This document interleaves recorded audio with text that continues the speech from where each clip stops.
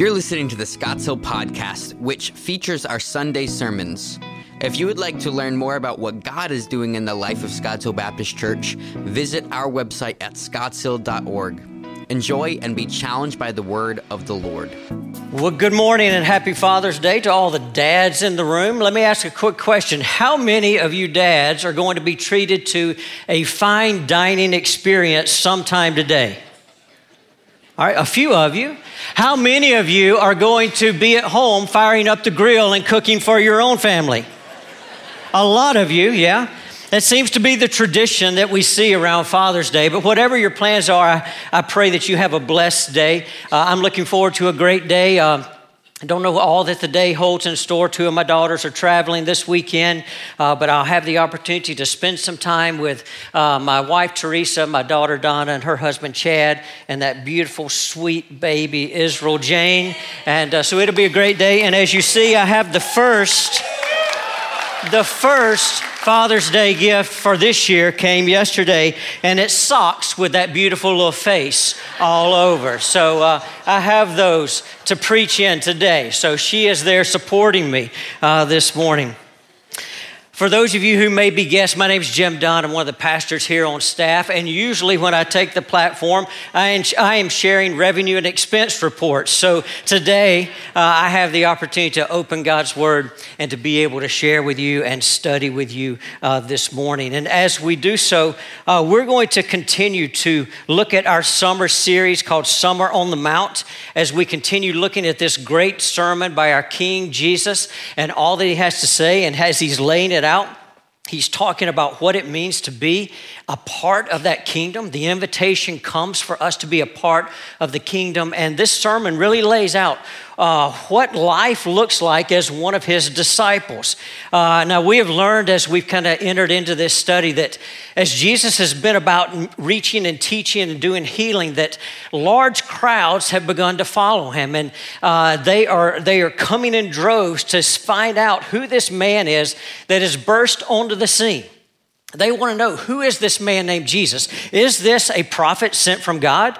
Or could this truly be the Messiah? And so they're asking these questions. And as the crowd comes, Jesus takes the opportunity to sit on the hillside and to begin to teach them and share with them about what it means to be a part of his kingdom and what life looks like for those who are his followers. Now, as we saw, Jesus began with the Beatitudes, and he laid out the very nature and character of those who would be a part of his kingdom. And we saw things that they would be pure in heart, that they would be poor in spirit, that they would be meek, that they would mourn and be comforted. We saw those things. And then he even said that you may be persecuted because of me. But in light of all of that, no matter what comes your way, blessedness will flow into your life because you're my follower. And so stay the course and be salt and light in the darkness of this world.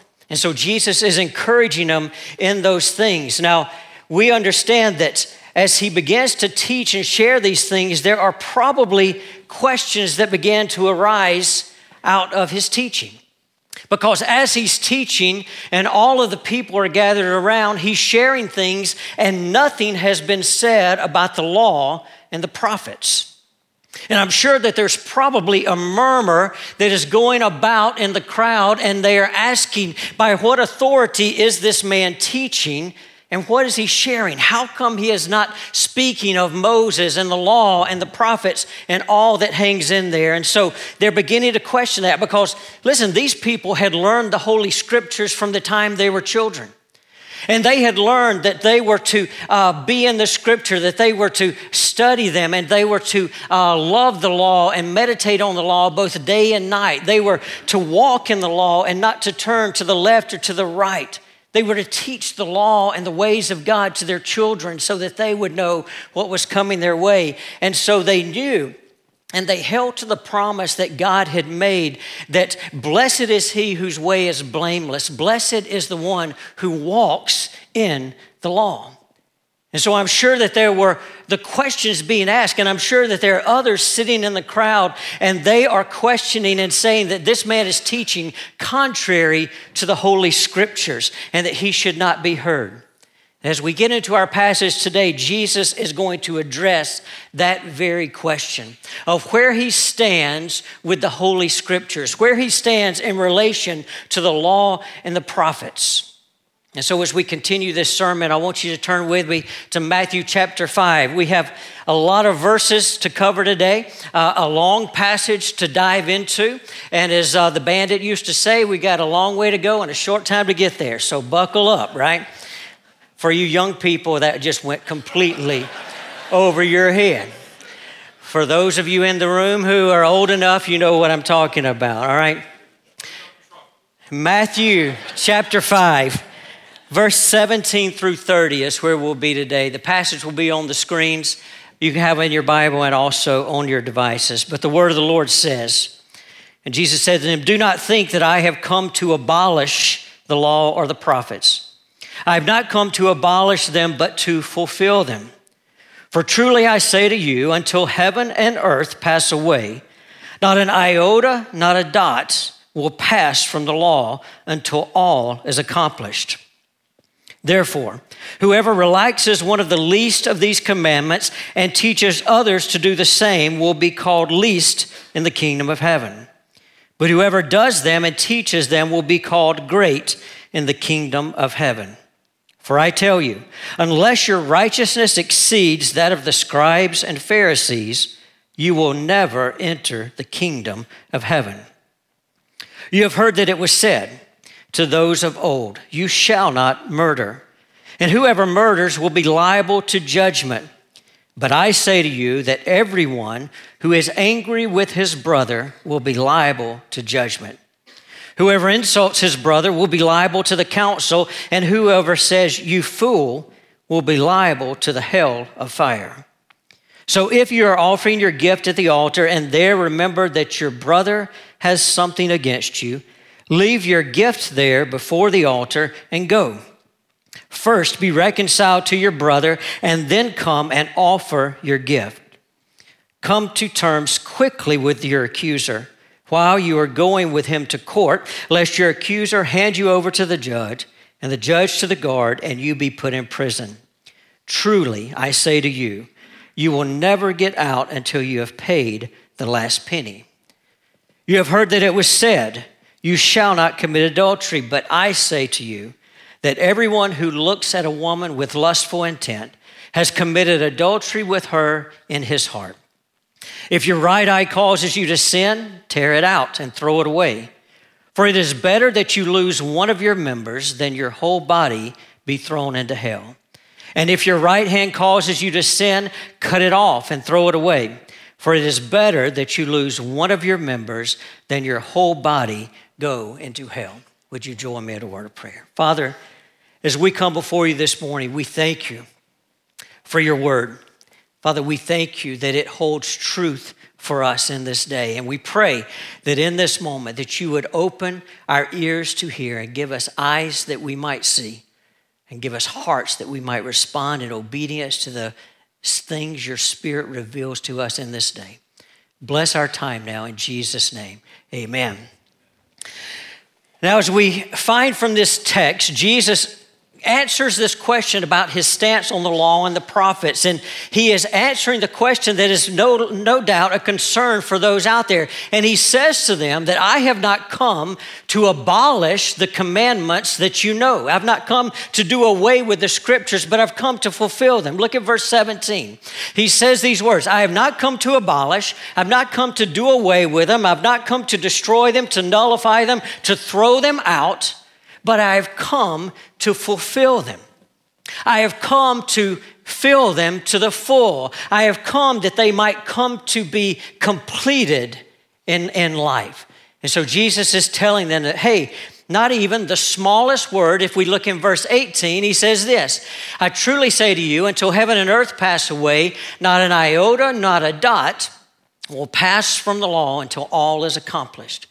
Jesus is saying this, look, Not the smallest word of the Scripture and not even the smallest stroke of the pen in the Scriptures are going to be done away with, but they are going to stand until all is accomplished, until all is accomplished. So Jesus is affirming the authority of the Scriptures of the people. Now that would have been the law and the prophets, the Pentateuch, the Torah, and the prophets. That was the people's Scripture. That's our Old Testament.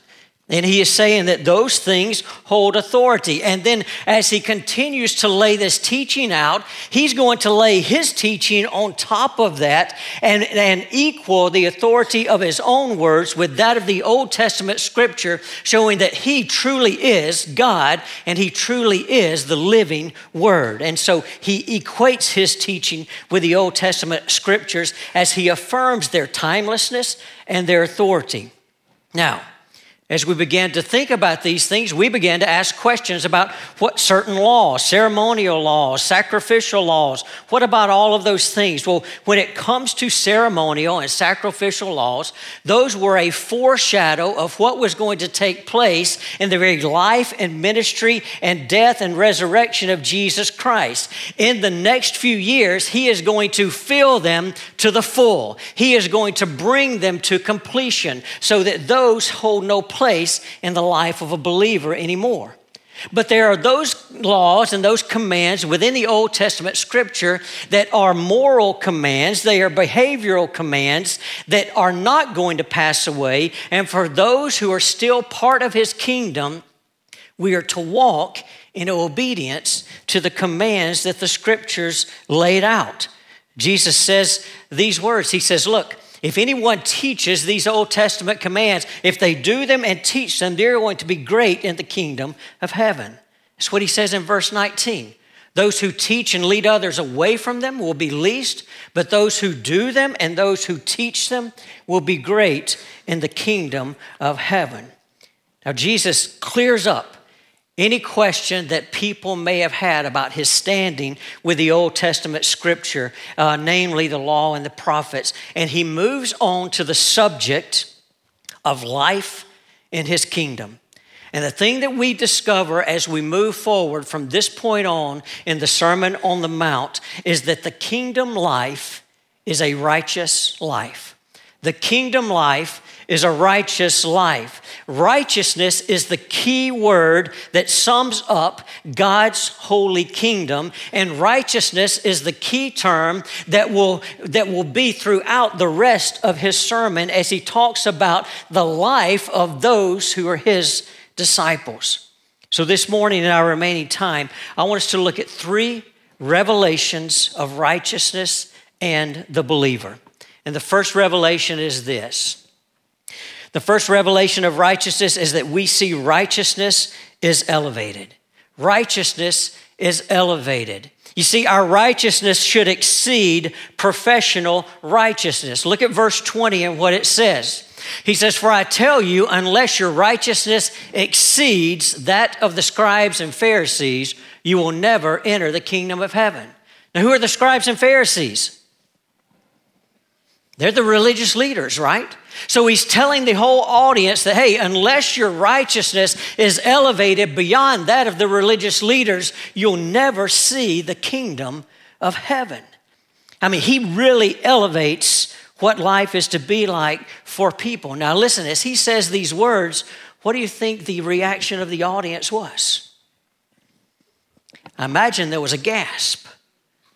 I imagine they were taken back. Jesus, you're telling me that unless my righteousness is better and higher than that of the religious leaders, I will never see the kingdom of heaven. How in the world do I even stand a chance? How can I live up to the righteousness that you are talking about when the very people who epitomize righteousness in our society, you're saying it must be higher than theirs? So he says those things, and I'm sure that there's a rumbling that begins to go throughout the crowd. Listen, the religious leaders, they were elevated and lifted up. They were the top of the society in the Jewish society. Scribes were known for their religious activism. They were known for interpreting and looking deeply into the law. They were the ones who wrote the law. And listen, if they messed up, they tore that out and started completely over again. They were the ones who were intently looking into the law of the Lord on a daily basis. They were deeply revered for their appreciation for the law and the prophets. The Pharisees were known for their religious separatism. They were ones who would separate themselves and detach themselves from their families, from their children, from their friends, in order to do those things that they deemed the law demanded upon their lives. Listen, the Pharisees and the scribes, their righteousness went beyond what the law required in so many areas. They tithed beyond the standard of the law. They fasted beyond the standard of the law. They did all of these things, and they were the religious leaders of the time. Now, if the religious leaders were not practicing the righteousness that would be part of the kingdom, then what in the world were they doing? When in general, they were taking the laws of God and they were manipulating them in such a way that they would be easier to obey. You see, they were taking the commandments and they were manipulating them and they were allowing for excessive permissions in their lives. And so they were not living to the full intent of the law, but they were living by the letter of the law.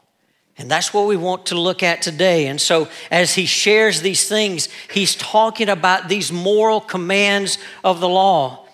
Listen, basically, they were making more obedience more readily attainable in their own lives as they were going through this. Now, as the crowd heard Jesus elevate righteousness to those in the kingdom, they're asking that question: what about me? My life doesn't look anything like that guy's life. And he's the religious leader. Jesus, where is my hope?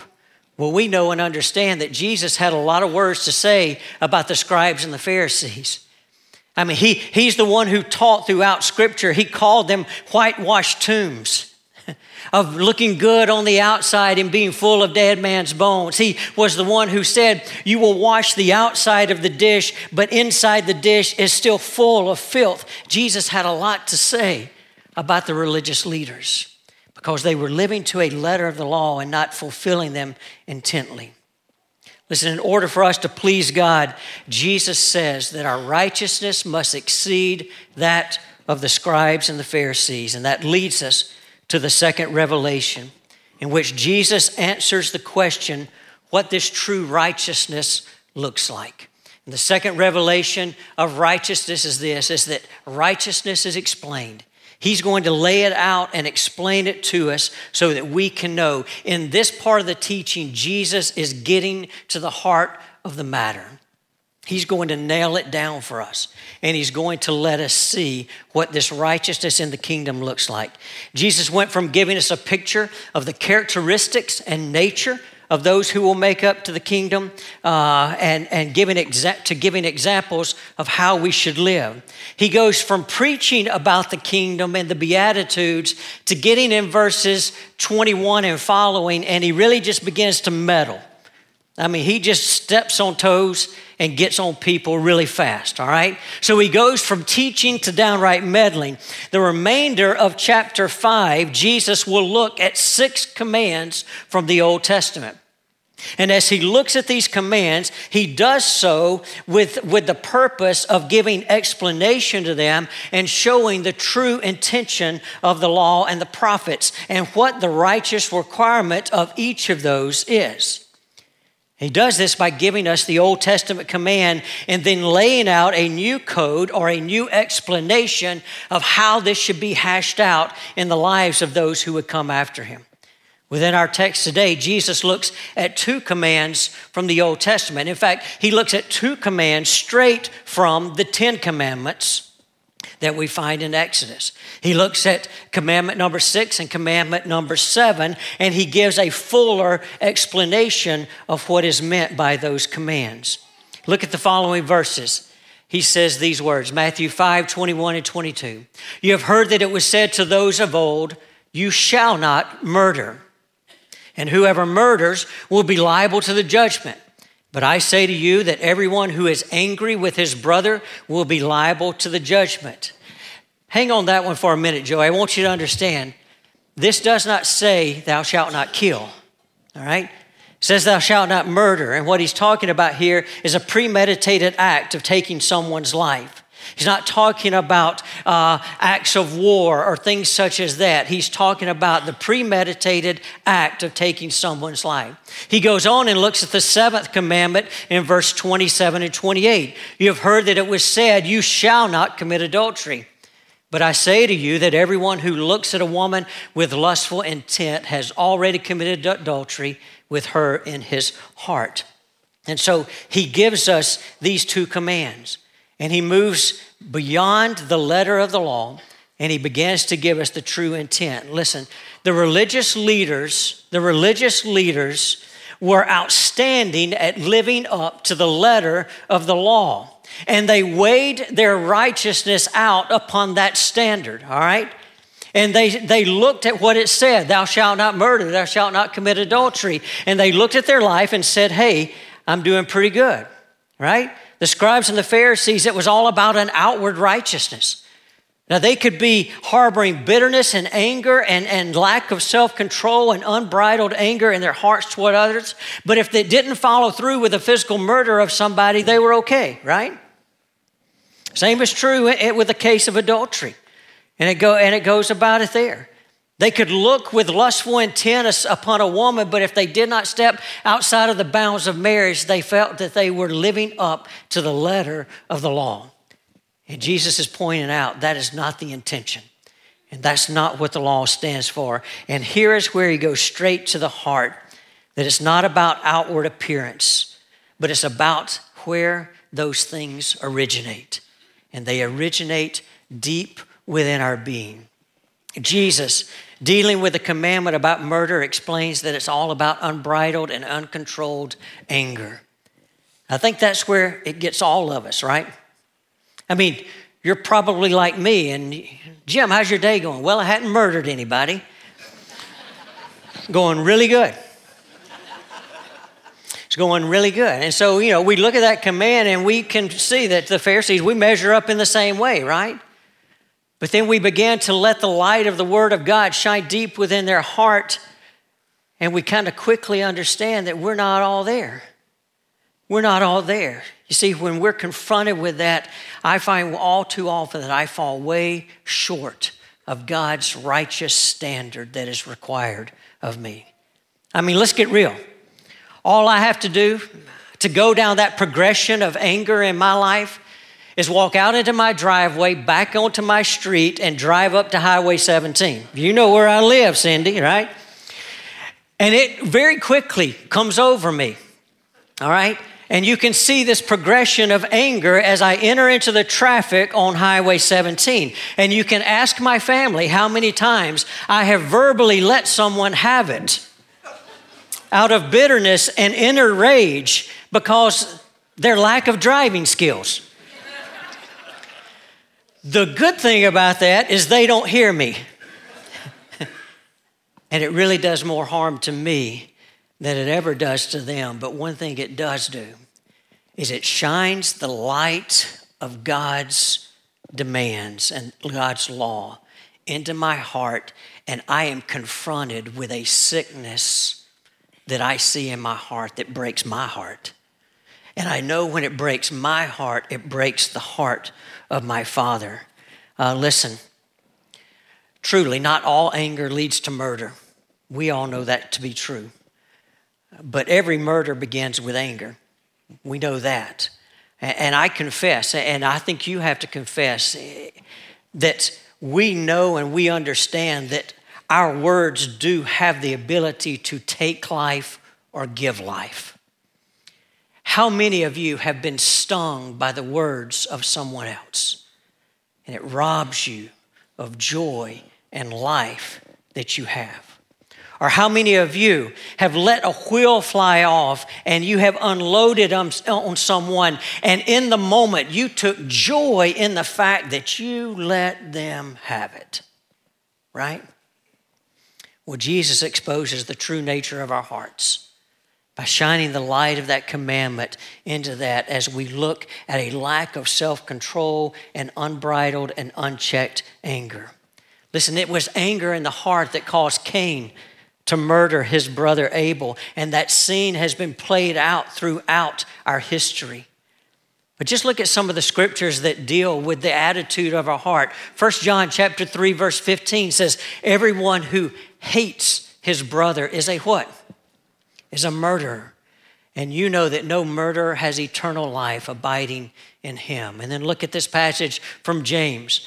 Know this, my beloved brothers, let every person be quick to hear, slow to speak, slow to anger, for the anger of man does not produce the what? The righteousness of God.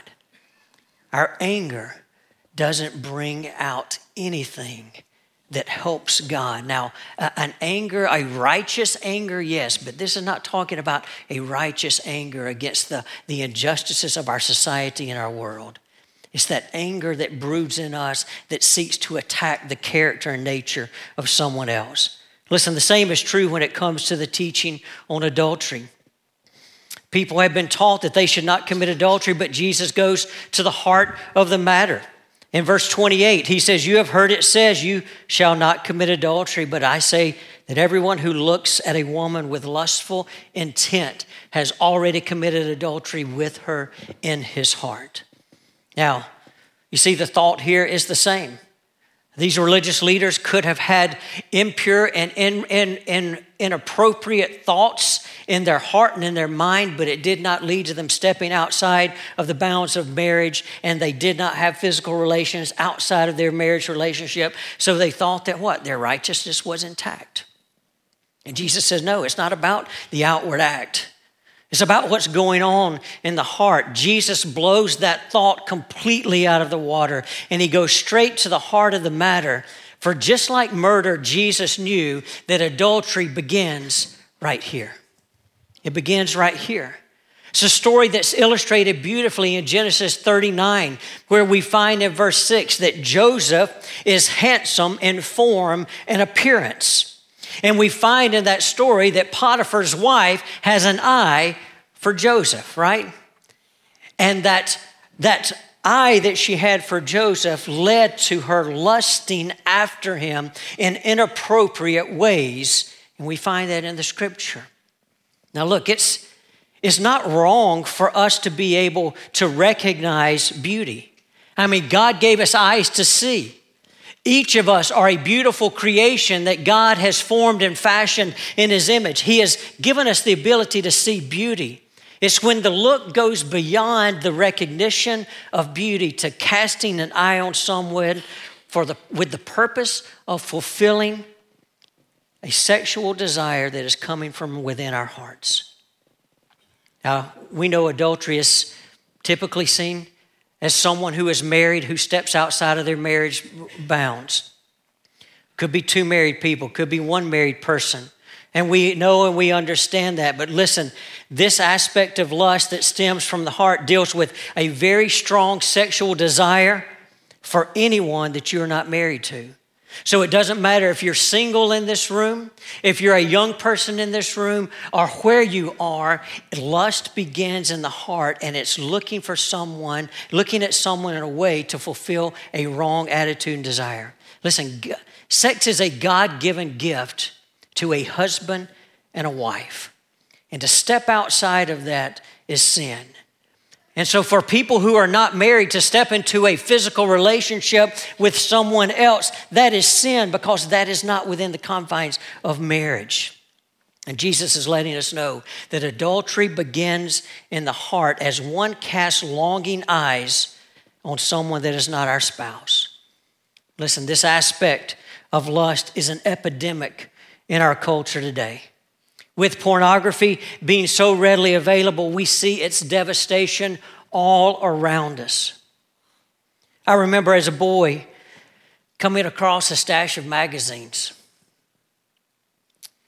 And as a boy finding magazines, and because I found those, it led to great lust and impure thoughts in my life as a young boy, and I battled that for much of my life.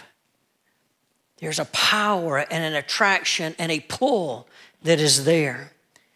Listen, what was once packaged as a freeing sexual revolution has become the prison for so many men and now even women throughout their lives. Sex sells. Or to put it in our terms today, sex gets clicks, right? With smartphones, with laptops, with tablets, with computers, people can encounter images and pictures that are wrong very easily. Pornographic images are very easily accessible in our world today. In fact, all it takes is one click or one swipe. You can even fall into them by mistake at times on your computer. That's why you need to have guards and safeguards so often. Listen, the pornification of the popular culture means that younger generations are coming of age in a hypersexualized culture.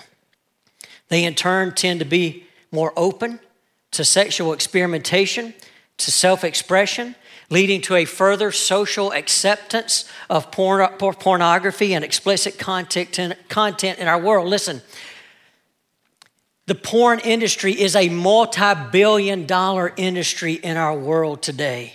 And you begin to wonder where it will ever stop because, listen, it's impacting not only the culture outside of the church, it is impacting the culture within the church. And those that are 18 to 25, Barna Research Institute did a survey and a study in relation to these things. But for people ages 18 to 25, 1 out of every 2, 50%, look at pornography once a week on a weekly basis. In fact, for young men 18 to 25, it's closer to 70%. And with women 18 to 25, it's 47 to 50%, but 1 out of every 2. In fact, the same group feels that it is a greater sin not to recycle than it is to watch porn. They also feel that it is a greater sin to consume more water and more electricity than you need than it is to view porn.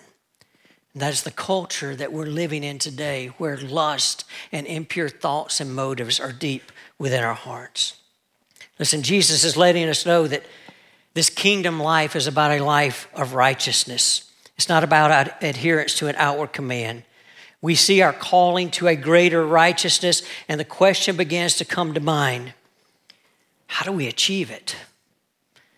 If it's within our heart, how in the world am I to achieve an elevated righteousness that exceeds that of the most spiritual people of that day? How do I get there? And that leads to the third revelation of righteousness that we see, and that is righteousness employed. Righteousness employed. And the thing that we see here is that this righteousness is applied through a relationship with the Lord Jesus Christ, and it is enabled by the indwelling of the Holy Spirit within our lives. That's how it's accomplished. As we give ourselves to the Lord Jesus Christ, to follow after him, accepting that invitation to be a part of his kingdom, and then trusting and relying and leaning into the power of the Holy Spirit to equip us and enable us to live out this life. With both commands that we found that he dealt with in this passage, we found that there were consequences and there were calls to action in those commands. In the aspect of murder, there was the course of civil judgment that would come if you murdered someone, and we know that's to be true. I mean, that's the way the court system worked, but Jesus took it further. He's saying, look, you're going to receive judgment for just harsh words spoken, for belittling someone, for calling them a name, for calling them a fool. And listen, he's saying that the judgment is severe and there's a call to action. That call to action in the aspect of anger is that we would be reconciled to our brother. If we are going to worship, that we know and understand that there's something in my heart that is unchecked, and I need to deal with that, and I need to confess that before God, and I need to seek my brother out, and I need to be reconciled to him. I need to be reconciled to him for the word spoken. Jesus calls for action. As we look at the lustful, adulterous heart, it's some severe action, right? I mean, we look at that passage and it looks like Jesus is calling for self-mutilation. He's talking about gouging your eye out, cutting your hand off, right? It's better for those to be thrown into the fire than for your whole body to be thrown. He's saying that the consequence of sin is great. And we need to understand that we need to deal with the sin in a timely and a real manner. And listen, he's not calling us to self-mutilation, because where does it originate? It originates here. You see, we need a heart change. We need to be changed from the inside out. It is said of Origen that he took Matthew 19:12 literal. I mean, he made himself a eunuch for the kingdom of God.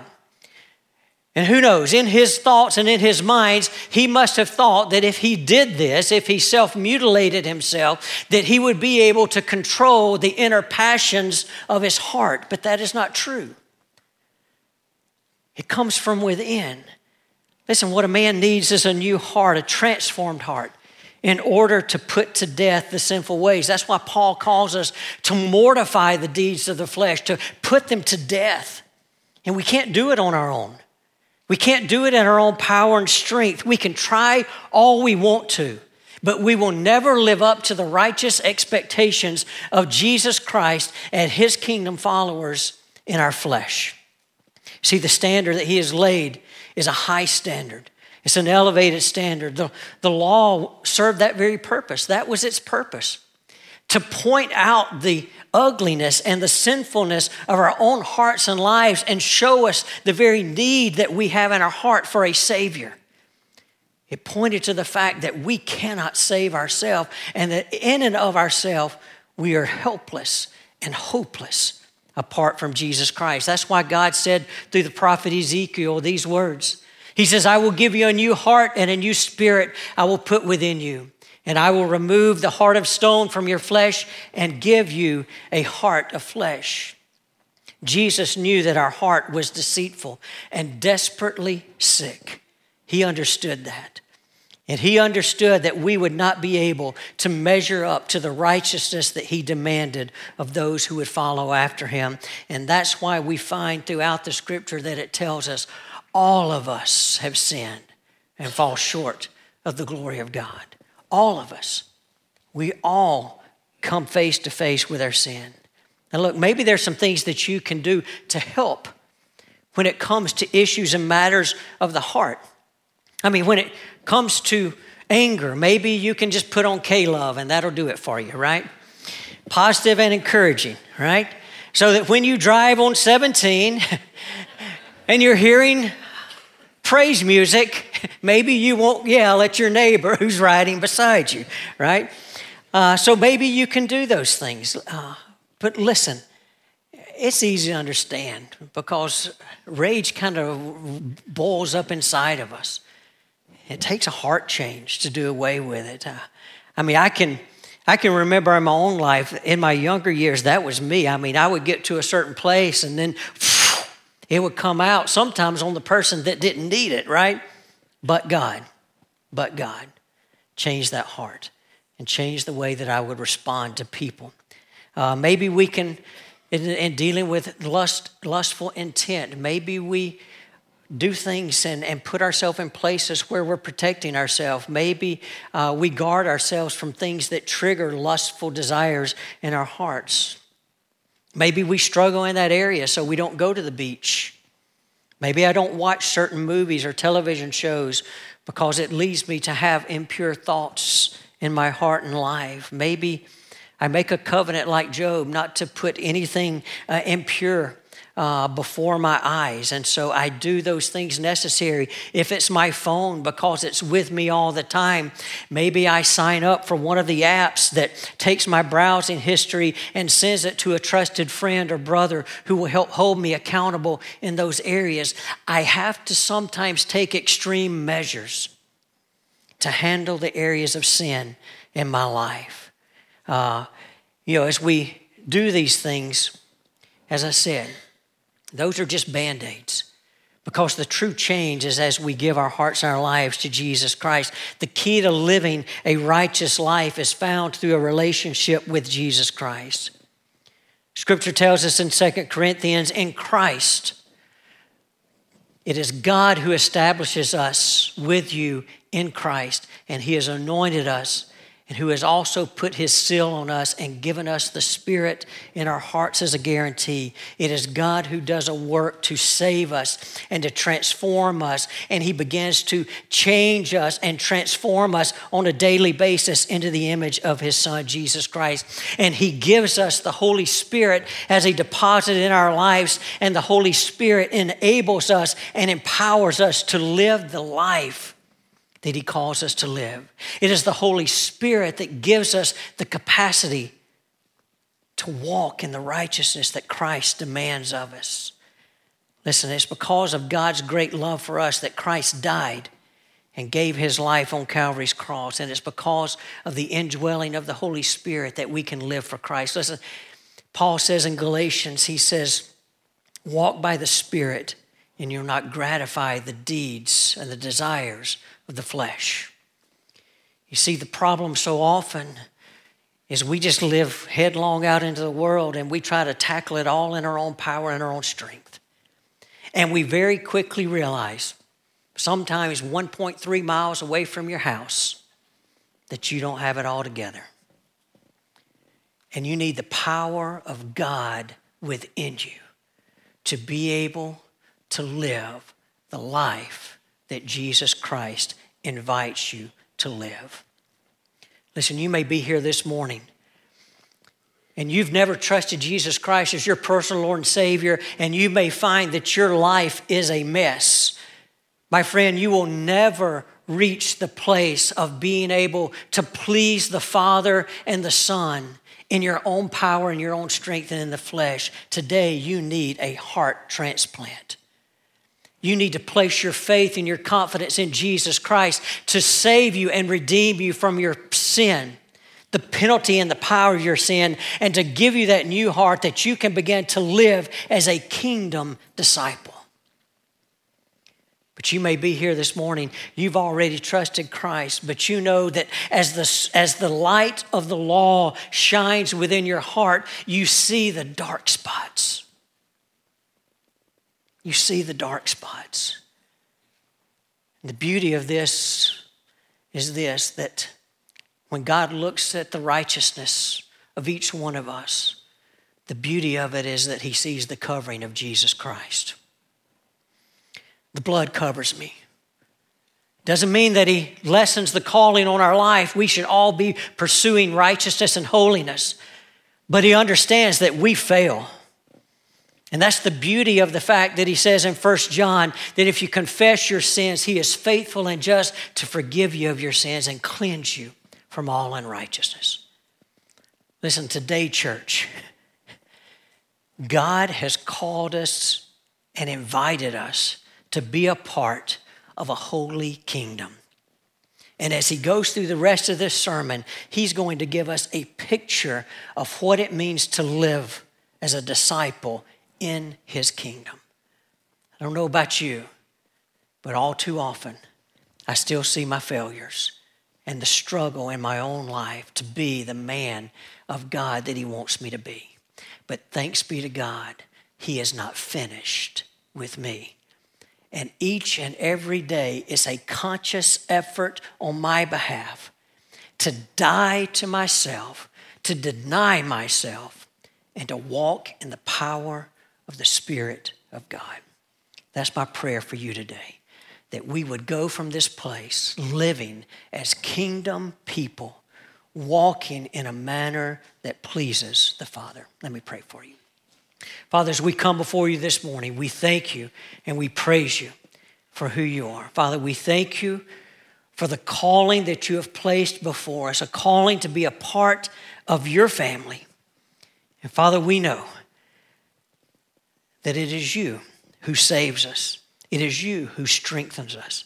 So in this day as a church, Father, would you pour your Spirit out upon us that we would truly go out as disciples, into this world around us. And as we learned last week, that we would shine brightly as the light of Christ Jesus. Father, may we present our members as offerings to you, our bodies as living sacrifices, no longer being conformed to the patterns and the ways of this world, but walking in a way that you would have us walk. Strengthen us in this day, and we pray this in Christ's name.